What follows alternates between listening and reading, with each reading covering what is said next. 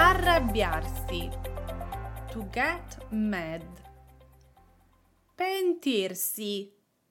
To regret. Preoccuparsi. To worry. These three verbs are pronominal verbs. In fact, attached to the end of the infinitive, we have si, which means oneself, and it is a pronoun. This episode is part 2 of pronominal verbs. If you want to listen to part 1, make sure that you check out episode 47. Iniziamo! Ciao, sono Margherita, your host and content creator for Italian learners. Today we are talking about pronominal verbs. And as we discussed last week, the term pronominal means relating to a pronoun. And pronominal verbs don't simply end in are, ere, or ire. They have a pronoun or two attached to the end of the infinitive. We talked about pronominal verbs that end with ci, la, and cela. Today we are seeing pronominal verbs that end with si, ne, and sene. Arrabbiarsi, to get mad, we can say mi arrabbio molto. I get very mad. Pentirsi, to regret. Ti penti di quello che è successo. You regret what happened. Preoccuparsi, to worry.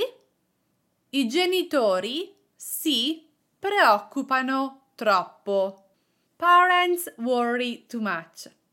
In these three cases, we have pronominal verbs that are also reflexive verbs. So the si pronoun changes based on the subject. For io, we have mi. For loro, I genitori, we have si. So these pronominal verbs are reflexive verbs and they follow the pattern that we use with reflexive verbs. That is the reflexive pronoun plus the verb conjugated as usual. Three verbs that end with the pronoun ne are pensarne, to think of it, to think about. For example, non sapevo cosa pensarne.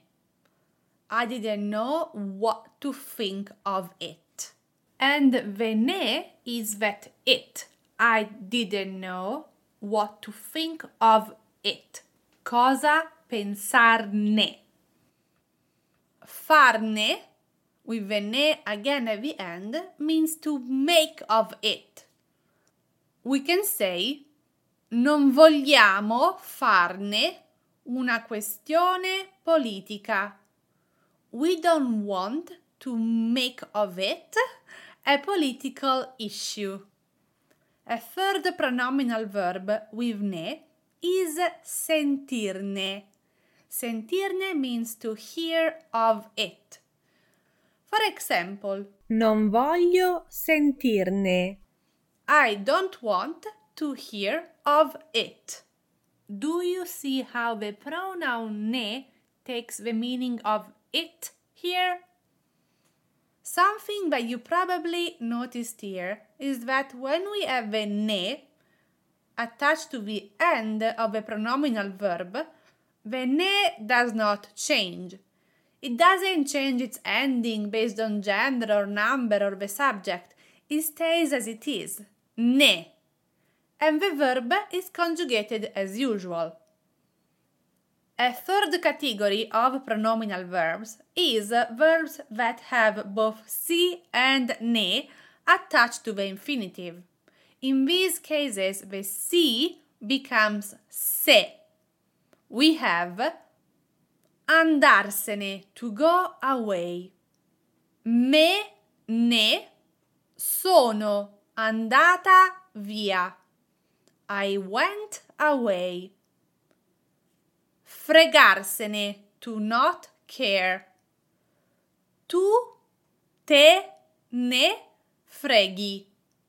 You do not care. Starsene, to stay in place. Ce ne stiamo a casa. We are staying at home. And intendersene. I know, this is a long one. Intendersene. To be well versed. Lui se ne intende molto di computer. He is very well versed with computers. In these cases, again, we kept the ne as it is.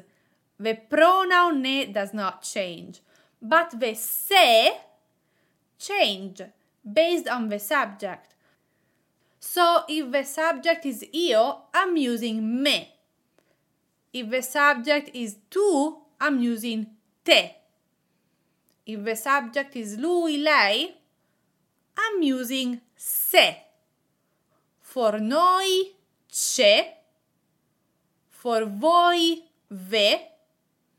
And for loro, se.